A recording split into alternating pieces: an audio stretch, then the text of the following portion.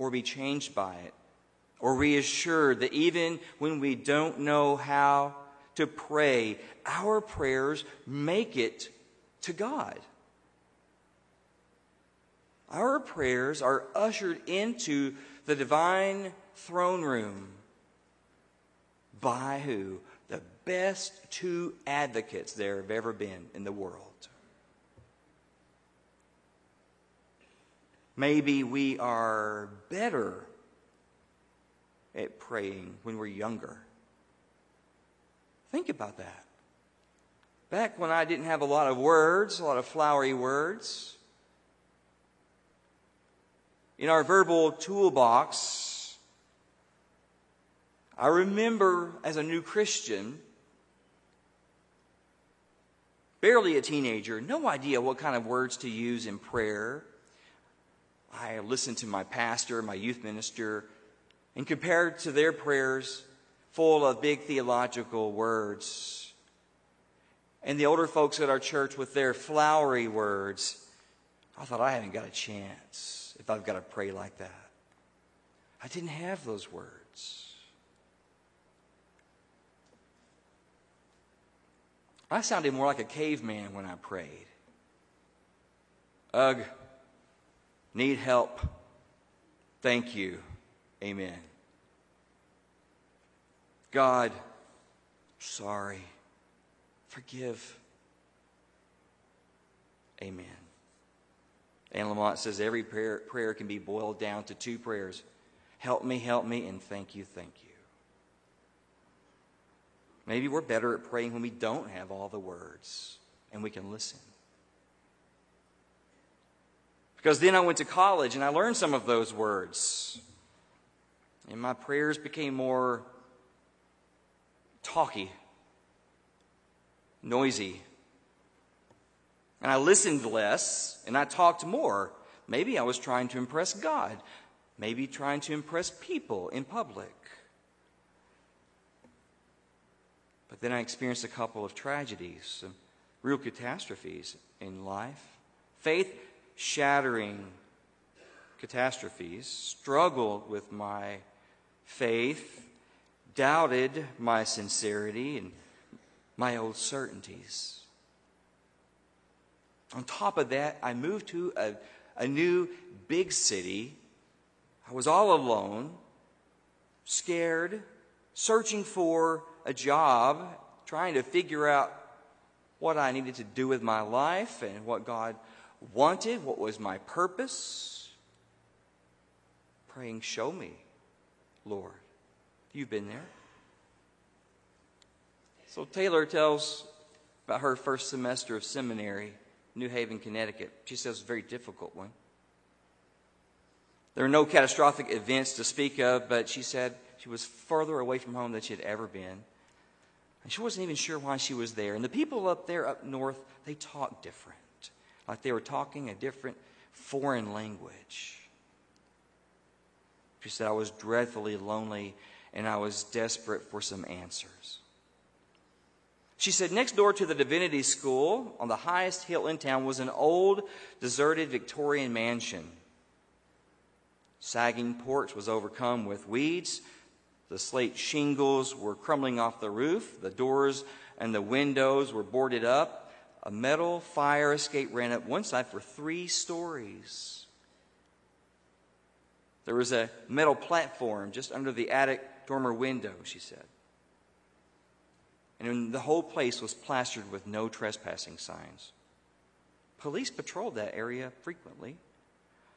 So she says, one night, at the end of my rope, I decided that if I braved all my fears, including considerable fear of heights,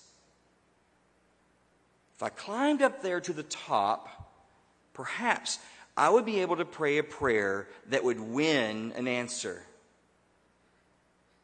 So I did, she said, one shaky step at a time. When I arrived, my heart in my throat, she said, I found beauty, extraordinary beauty up there. I could see all the way to Long Island Sound. I could see the porch lights and the street lights and the house lights, all of them twinkling through the trees. I felt a strong wind blowing off the sound, the salty wind that gusted the eaves of the old house and made it creak. She said, on the edge of my fear, once it was gone, I began to pray. Pray by talking, asking God, reveal your purpose to me. Point me in the right direction. Give me a sign. She said, it's a pretty good prayer as formal prayers go, but she said, I did not hear an answer. I did not feel an answer. And so I prayed it again, and I got madder and madder. She said, what good is God if he won't even answer a simple prayer? I talked and talked, she said, until all my words ran out. And then she said, to my great surprise, I found myself singing. Chanting, really, she said, something between plain song and the howl of a dog answering a siren.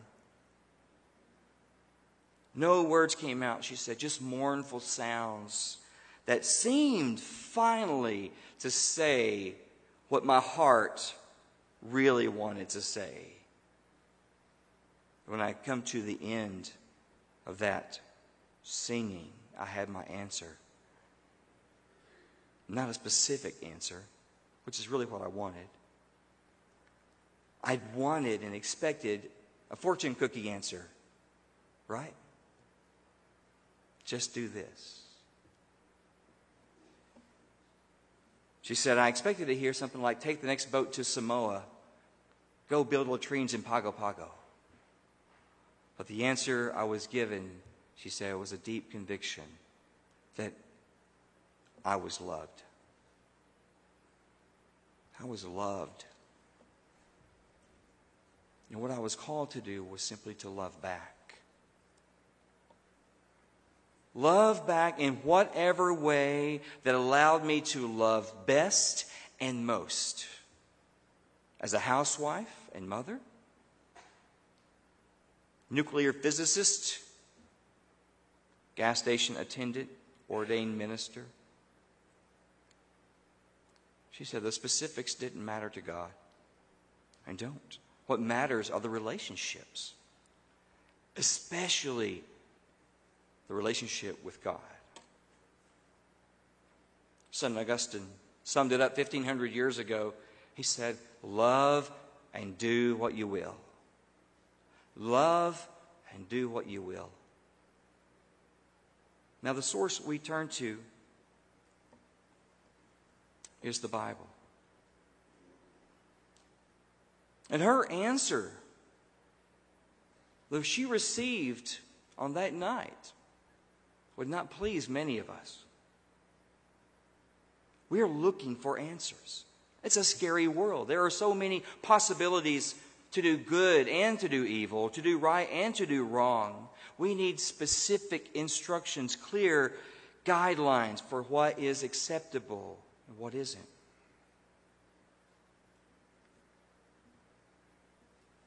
We want to be rescued from our freedom in the Spirit, from having to listen, from having to discern for ourselves, from having to deal with the unpredictability of the Spirit.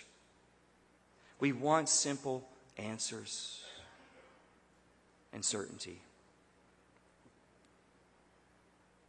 But we turn to the Bible, and we go looking for signs in the Bible, like we're looking for Waldo, right? Like we're trying to see that hidden picture. You know those posters where you stare at it long enough, where you squint, where you cross your eyes a certain way, and suddenly it becomes clear what the picture is? If we do that long enough, maybe we'll get our answer. God's answer for every question, we think, has a chapter and a verse.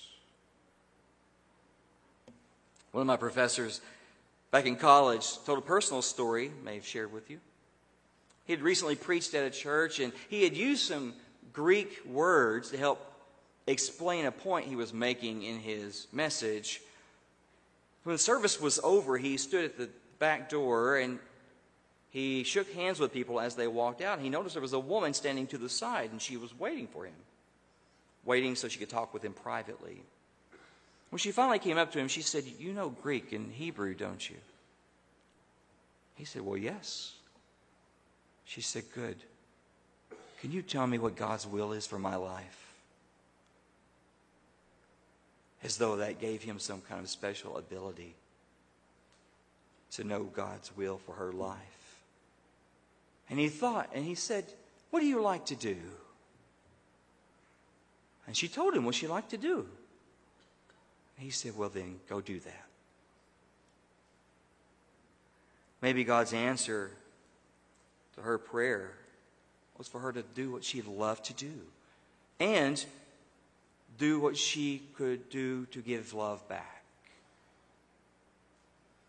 and to love doing it. Maybe the answer is that you are loved. Go and love back. However, you can do that best and most. God cares about relationship. God wants relationship with us and wants for there to be relationship with others. To love Him, to love ourselves, and to love others. We are free to choose however we do that. As an engineer, or a baker, or a lawyer, or a golfer, or a farmer, or a teacher, or a minister, whatever. It's interesting to me, ironic kind of, that we go to the Bible and we read these stories about people in the Bible who had these experiences with God, who listen and discern, and who encounter the Holy Spirit and make decisions. And yet, we don't.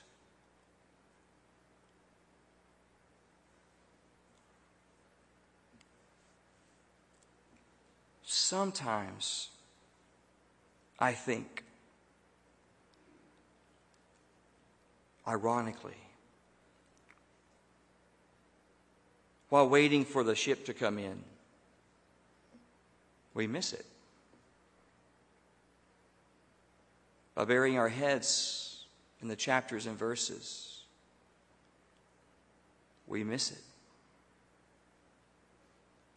Matthew 25 says that's what goats do. When did we see you hungry, thirsty, sick, or in prison? Looking for me, you missed me. We learn a lot how the women and the men of the Bible lived in relationship with God.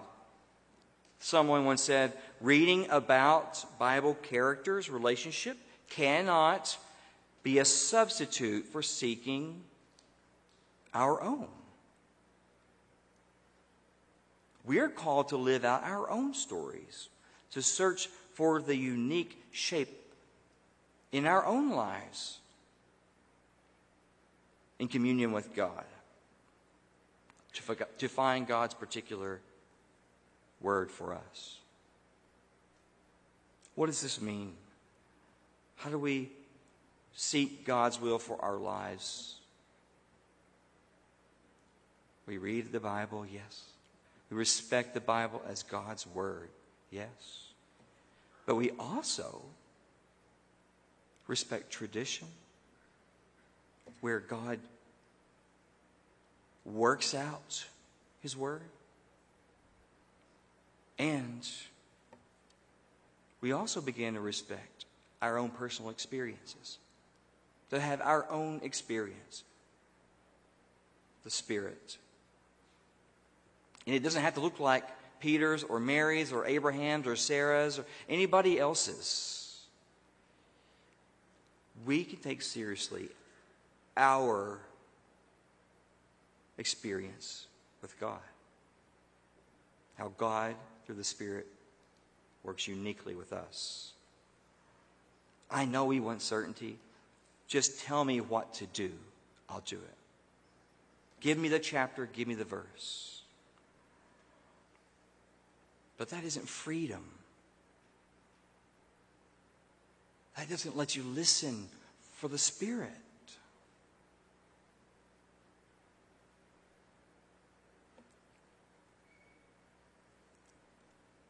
We want firsthand experience with God, not someone else's secondhand. So we have to pray by talking less, listening more. Listen for a voice, or listen for the sound of rushing wind, or tongues of fire, or in the good news in a foreigner's face, Pentecost. We put our trust less in certainty and put it more in the Spirit, who promises to take our prayers to the throne room of God and promises that our prayers will be made understandable and will bring back good news. You've been heard. In the words, my favorite Bible verse as a child, in Romans 8:28, we know everything works for good to those who love the Lord, to those called according to His purpose. Now, what is His purpose for you? Start with prayer. Talk a little. Listen a little. But I do more listening. Let's pray.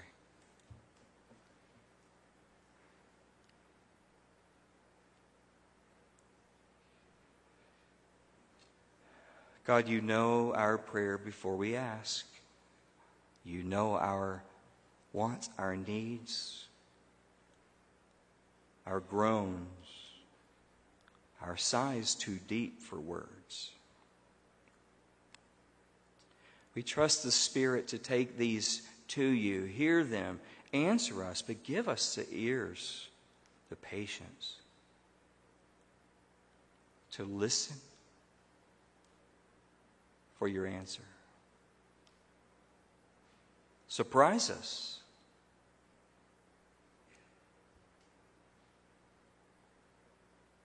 We pray this in Christ's name. Amen. Welcome to They Didn't Teach Us That in Seminary, the Broadmoor Baptist Church of Baton Rouge podcast. Thanks for tuning in to They Didn't Teach Us That in Seminary, the Broadmoor Baptist Church of Baton Rouge podcast. Please like, review, and follow us on Facebook, Twitter, Instagram, or YouTube. If you have any questions, please submit them through the Anchor app, or join us on Sunday mornings at 10:30 a.m. right in our own Broadmoor Baptist Church in Baton Rouge, Louisiana. Otherwise, I hope you have a good week.